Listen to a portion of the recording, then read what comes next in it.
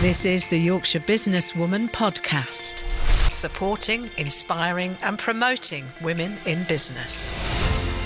Hello and welcome to the brand new series of the Yorkshire Businesswoman podcast. My name is Clemy Crowther and I will be the host for the upcoming season. I am so excited to be here at the Distorted Studios in Leeds today, filming our first episode of the series. And today I'm delighted to have with us Freda Shafi, who is a proud member of the Yorkshire Businesswoman in the creative industry.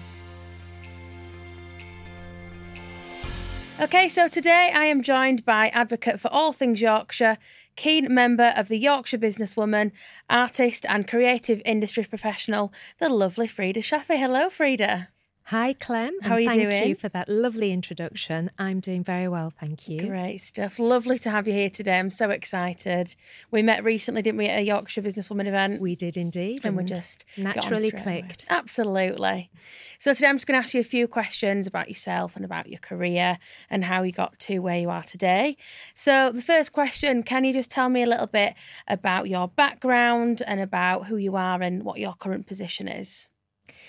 As I said, I'm Freda Shafi and I have been working in the cultural and creative industries for over 25 years now. I started as an artist, I actually qualified as an artist, and from there I evolved into working with the creative industries and galleries, museums, everything associated with engaging with diversity.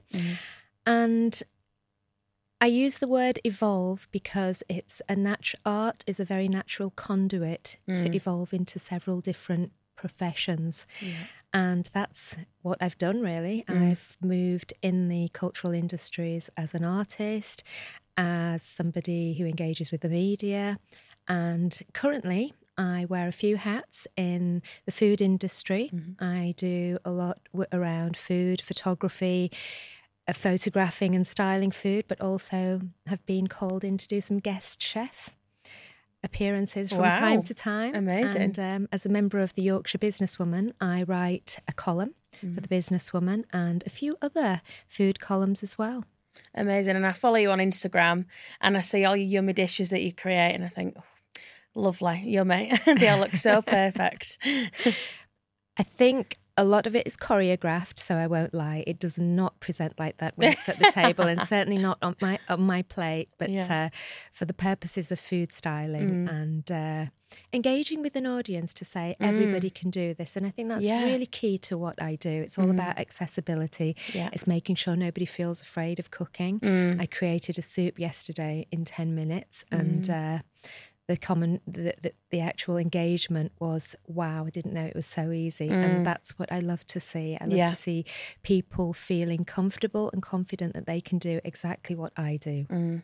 Absolutely. And it's quite a unique sort of area to get into. How did it all start? Did you always have this passion or did you just sort of fall into the area that you are in? As a young child, we didn't have very much growing up in the way of devices and media, so we did what most children of our era did. We played out and we had very few things in the way of toys and resources, so we would invent things. And with my inventive head, I was always, one piece of chalk could have kept me occupied for days. So I drew, and one of the best pieces of advice ever given to me from one of my art teachers was just draw on any surface. And to my mum's dismay, I did just that. But jokes aside, I would draw at every opportunity I could get and realised it was just my natural calling, really, the arts and creativity.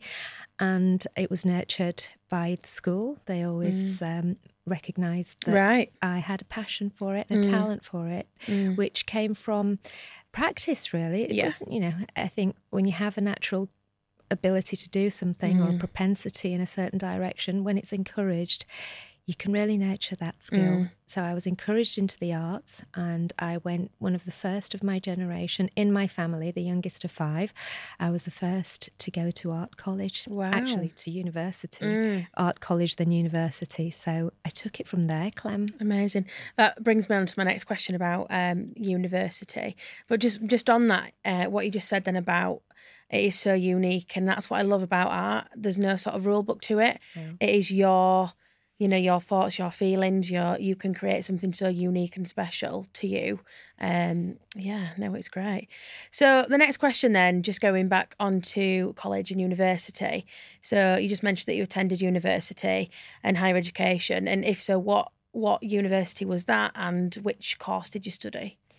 I studied initially, after I'd done my A-levels, arts are an interesting discipline to go down, because there's always a pre-university course, it's called a foundation course, to determine what your speciality is or where your passion lies.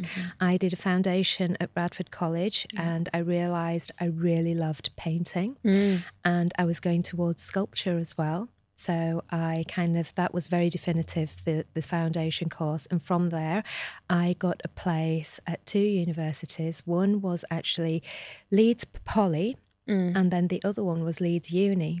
Leeds Uni was situated on the M1, believe it or not. It was Bretton Hall College, and that was a 2-hour trek.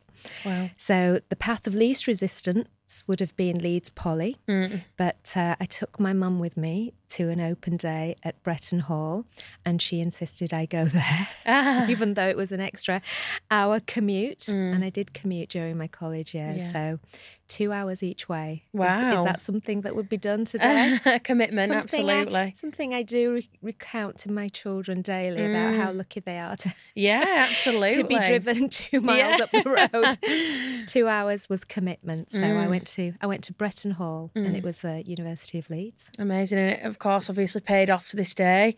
And university life, after university, what did you do then? What was your sort of first job in the industry? Well, after university, I got one of probably the biggest roles that I felt was a bit too big for me. When you commute 2 hours each way, that's dedication. Absolutely. So I would make sure I was there at 9 and I would leave at 5. My lecturers saw my dedication and my diligence, and I was very hardworking. I made the most of that time. So my first job is I was recruited as a lecturer. Oh, wow. At the university Amazing. I graduated from. At the time, I was only very young. I was 24. Yeah. And there were a lot of mature students. And as much as I absolutely loved the role and felt very natural in it, I felt almost that it was a bit too big for me, and there were other things I really wanted to do. Yeah.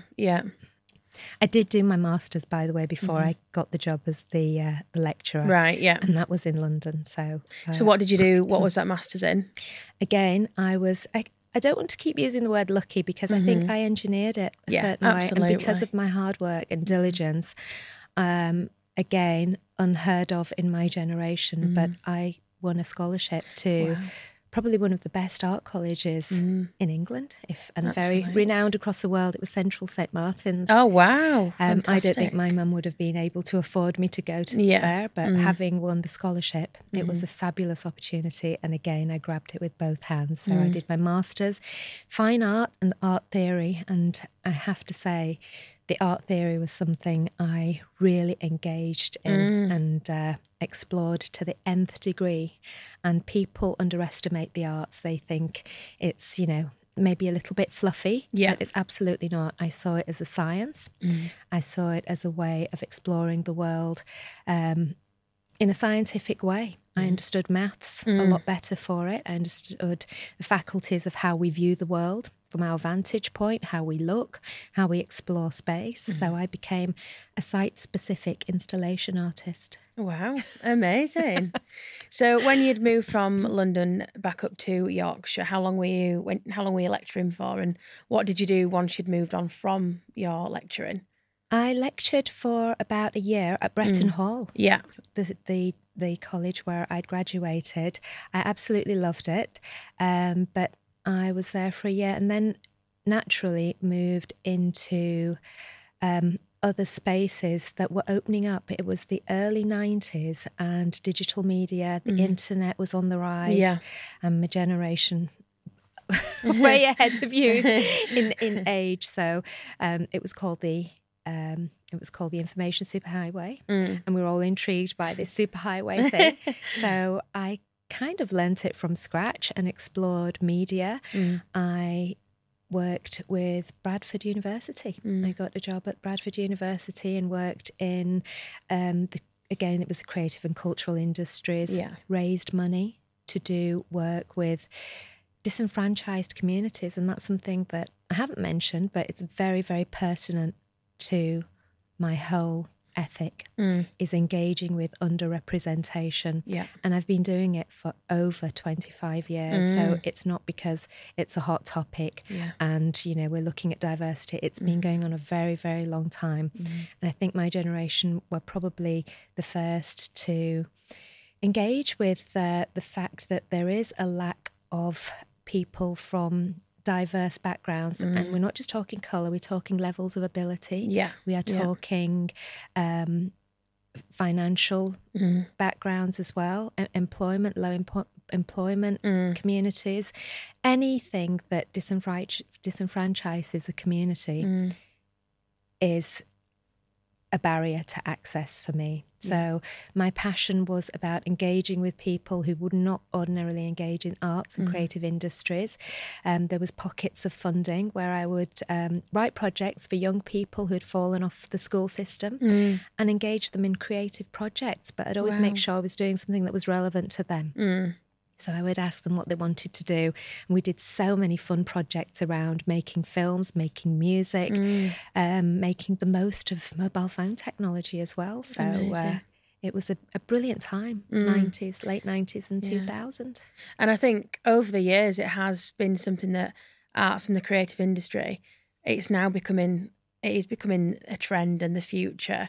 You know, there's so much you can do with it, and you know, there's so many like groups and so many things in the community you can get involved with, from anything from art classes to even putting on events and, you know, big things like that.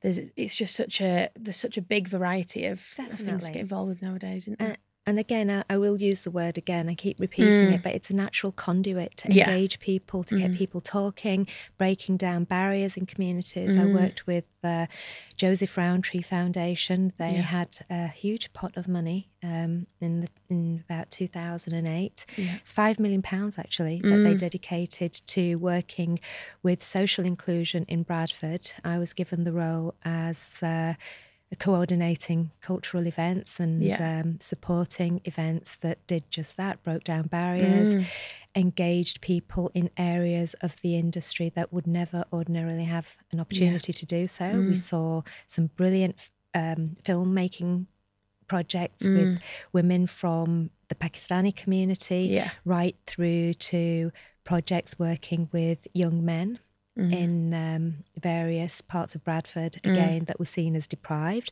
So we did some brilliant work across the whole of Bradford, actually. And I think Bradford Literature Festival is a big one now, isn't it? Definitely. Yeah. Definitely.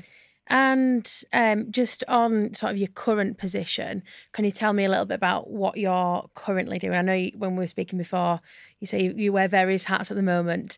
So just want to talk to me a little bit about what you're currently up to. Definitely. Well, a life-changing move in 2009. Let's fast forward. A life-changing move to 2009 to live in Australia. Wow. Yes. I was there for 10 years. So I tried to reinvent myself in the arts, in the media, in the cultural sector out there. So there was a lot of knocking on doors that went on. As we started on the Sunshine Coast, actually, which the closest city is Brisbane. So that was the East Coast. So I knocked on several doors in the arts sector. Very, very hard to break in to a new country and a new community. So within a few months, actually, I fell pregnant. So then that put a stop to my work for a short time because it was my first child. So I dedicated a lot of time to raising my first child, but then I couldn't sit still. There was a passion there. I had to be doing something creative. And living in a community that was not familiar with Indian food. Right. I'm Pakistani. My ethnic origin is Pakistani. Yeah. And the food that we've made all my life actually was Indian Pakistani from the Indian subcontinent. That's where my mum grew up. So she passed on all her skills. That's my second passion. So I drew on my second passion and started to cook, and noticed that the neighbours were knocking on the door when certain aromas were wafting in their direction. Oh. And I would hear, so that's definitely not the shrimp on the barbie. Yeah. Young lady, what is it? So then I would tell them that, well, this is actually Indian food, this is Pakistani food. Yeah. This is my cultural heritage, to which they were very intrigued. And there started my second passion and Amazing. I suppose vocation in life. So very interesting and very important for me to say that I would never limit myself to one discipline. So whilst I'm an artist, look inside at whatever other skill set you have. We grew up in an age where, again, there weren't that many devices. There wasn't that much in the way of resources that we have today. So we grew up, we were in the era where cooking was all from scratch. Everything we did was from scratch. Mum taught us skills of sewing, knitting, making food from scratch, painting, drawing. We were polymaths. We had lots of skills at our disposal. So I try and instill that in my children and the next generation. So passions will come, in various forms. Going back to my story, I started to create food and I was encouraged to create a little blog, which I did, which kind of exploded. And there was lots of people in Australia interested in my culinary heritage, which is very diverse. My parents are from the Indian subcontinent, so it's an Indian and Pakistani palette, so I can cross into various different culinary regions easily, and that's something my mum gave me. So there grew Freda Shafi Spice It Up. That's my Instagram page where I create food from scratch daily. I see that as an art as well. And I love following you. Thank you. I love following you, all your behind the scenes and all the yummy dishes. You'll have to teach me one day. You have to get me in your kitchen. I try and do that in the stories and the highlights. I try and document everything from scratch, really. And from that, my food columns, I'm working with the Yorkshire Businesswoman and various other publications, and it feels like it has a cascading effect. Absolutely. And I think because I am very passionate, it doesn't matter what age you are, it really doesn't. If you love doing what you're doing, then it's very hard to contain your passions and channel them into things that you absolutely love. And even bigger bonus is when you get recognised for them as well. Definitely. Given the opportunities. And I do work hard for them. Absolutely. We were chatting earlier and you've got something very exciting up your sleeve, haven't you, that you've been working on. So I'll talk about the pandemic. So it was difficult for everybody, but for you something grew. Do you want to explain to us a little bit about your upcoming project that you've got? I will. I've been sitting on a secret for quite some years, actually, and I'd say it's pre-pandemic. Pandemic crystallised it. Right. It enabled so many people to sit and contemplate and give them the space to evaluate and create. So you saw a rise in a number of businesses from home. You saw a rise in a number of books and things that people would never be given that good fortune of having time, and time is such a precious thing. Definitely. So I've been carrying something around with me for decades, actually. So it came to fruition during the pandemic because I actually sat down and wrote it. And therein lies the a little clue. I wrote a book. Wow. So I've written a book which is due to be released. We're looking at autumn, and I sent it to many publishers, as you do, and do not ever be disheartened by a number of no's before you get the yes. Yeah. And I did get a yes from a fabulous publishing company based in York, Fisher King, who had faith in me to publish my book and my writings. And interestingly enough, you'll be very surprised to learn that it's a novel. Amazing. You would think it was either an art book or a recipe book. You would. But it is actually a novel, and it is a novel with recipes. And another surprise is there is no photography. Oh. And a complete paradox to everything I do in the arts industry. A novel with recipes and no photography. Wow. I'm really looking forward to hearing all about that and to watching your Instagram and Thank you. seeing all your sneak previews. I will be giving little jewels and snippets away here and there, but yes. I'm very excited, and I'll only be giving a certain amount away today, I'm afraid. But yes, I'm excited. It's a novel that I'll give you a little bit. It pertains to life in the 70s and how I believe that we are coming full circle in many ways. The cottage industries, making things from scratch, it was second nature to us. We grew up, everything, Mum would take an old chair and make a Chesterfields out of it. And now you see that on Instagram. You see people refashioning, remodelling things from scratch. There was also the strikes of the 70s. There was the power cuts of the 70s. Having lived through that and come through relatively unscathed, I feel that we have a certain level of adeptness, if that's the right word.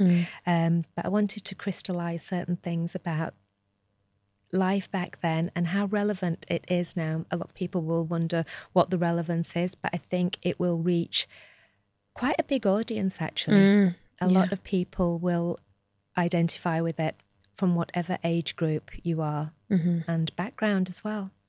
Fantastic. And it's a comedy. Oh. I thought I'd throw that in as well because you have to really laugh. Yeah.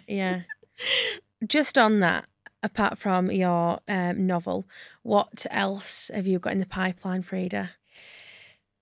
Well, there are other aspects of the novel, which, again, I have to sit on those as a secret at the moment because they haven't quite come to fruition, and I will talk about them when the time is right. But with me being a very visual person, there's a lot of strands to this novel, and I see it going into various other media.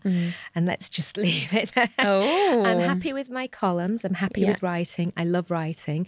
And I think I discovered a passion for creative writing actually during lockdown, as many of us did, juggling our homes and bringing the children up. I think we really reached in and looked at ourselves and, where our passions lie. Yeah, and I'm seeing that a lot with my industry. A lot of my industry friends have gone freelance, or a lot of people are having that sort of other job where it's their hobby that they now bring into life. Like creative things like creating greetings cards, to people having their own bakery business. On the side. It definitely did give you that sort of wake up to what do I want? I'm all for a side hustle. Yes, that absolutely. becomes a hustle and a profession. Why not? Yeah, why not? Definitely. And you've certainly taught me that, Freda, since we met. You always say to me, keep going. Thank you. Well, that's an honour that you say that, Clem, because I am very inspired by you. So I actually feel honoured that you've even made a reference to that. But I'd like to think that being the age I am, I can impart nuggets of experience to your generation and my children's generation. And I really do hope that, they kind of take it on and appropriate it in their own ways. Because even whatever generation you are, I think it's incredible what you've got at your fingertips now. I do not see it as an encumbrance. I do not see media as an encumbrance. I don't even see social media as an encumbrance. I feel that it's so creative. If there is detrimental sides and dark sides to it, obviously, with regards to, self-esteem and comparisons, being very mindful of that is very important. But once you have got a good handle on that, it really is a fabulous opportunity to just reach any possibilities. I see some amazing film work going on Instagram. Everybody's Steven Spielberg. What can I say? Well, and that's the thing, like you say, the opportunities from this social media, from Instagram, they're endless. You can contact anybody that you want to nowadays on Instagram by just dropping a simple DM, and you never know where that might lead. And keeping up those relationships, you never know who's watching you. Definitely. All you need to do is tag somebody who you absolutely love, and if they are somebody that is high profile in the media, in the spotlight, and they see you and they recognise you, it is a buzz. It really definitely. is. And I'll just ask you one more question before I ask a couple of questions about Yorkshire. So what advice would you give your younger self? I always say I have no regrets. Whatever my path and my journey was to get to where I am today, that was the path. Yeah. And there are things I would do differently. I probably would be more confident and maybe see things with a bit more clarity. Yeah. There was a point, definitely in the arts industry, where it was a bit fuzzy and, there was, it wasn't as definitive as I may have wanted it to be. But just having the confidence to know that even in a very fluid discipline, having that focus was very, very important. And maybe just going back and saying to myself, you're on the right path. Just keep going, just keep exploring and pushing. In terms of where I am today, I would not ever try to redesign that, because I am where I am and I embrace every opportunity that's been given to me. Definitely. And I think it's so important to reflect as well into it and think, well, without that opportunity that I had last year or even 5 years ago, I wouldn't be where I am now. And like you say, it's all that sort of plan, it's all that stepping stone to get to the next opportunity. And, without having the previous job, I wouldn't have met this person and this person that then has now led me on to this. It's all a stepping stone, isn't it? I agree. And a very wise woman once said to me, sometimes even if your paths cross, even for an instant with somebody, you will never know what opportunity has been bestowed in that 1 minute transaction of a conversation. A seed may have been planted in your head to take you in a different journey on your life path. So never underestimate these very, very what would the word be for it, but just transient moments with strangers. 100%. You never know who's watching you as well. So now the last part of the conversation, just a couple of questions about Yorkshire. So I'm going to ask you, Freda, what is your favourite part of Yorkshire and why? Put you on the spot there. I am a Shipley girl, born and bred in Shipley, so I absolutely love Shipley, and I think Shipley is very, very underrated. I did a lot of research into the history of Shipley. It actually translates as sheep on the lea. Oh. The leas are usually hills and pastoral scenes, so it was a grazing ground, I guess, for sheep and cattle going back in history. It's very green. It's beautiful. Where we grew up, we could see the whole of the Aire Valley from Ilkley Moor right through to the top of Yeadon. Wow. So I would look at that daily and be inspired by the beauty of Yorkshire and Shipley and Shipley Glen and all of the natural beauty of Shipley, but also the town centre, which seems to have kind of decayed a little bit, but it has a very rustic charm. And I really do hope that now that Bradford has a city of culture, something will be invested in reinventing Shipley and putting it back on the map, because it does date back hundreds and hundreds of years. Right. I wouldn't be surprised if it was mentioned in the Doomsday Book. Amazing. And which Yorkshire businesswoman do you most admire and why? Oh my goodness, now that's putting me on the spot. There are several. There are several. I absolutely loved and adored the late Kay Mellor for everything that she represented in terms of working in an industry that was very male-dominated. There were several barriers to access, which she smashed through those barriers. Yes. Yeah. She engaged. She continues. Her legacy lives on through the work that she has done and set in stone and paved the way for women of my generation and your generation, Clem, and many more to come. And I think she was a trailblazer. Yeah. And I really admire her for so many reasons. The late Kay Mellor. Oh, bless. Absolutely. She's left such a legacy, hasn't she? Definitely. Yeah. Just one more, because I love these Yorkshire questions. So what would you say your perfect day out in Yorkshire would be?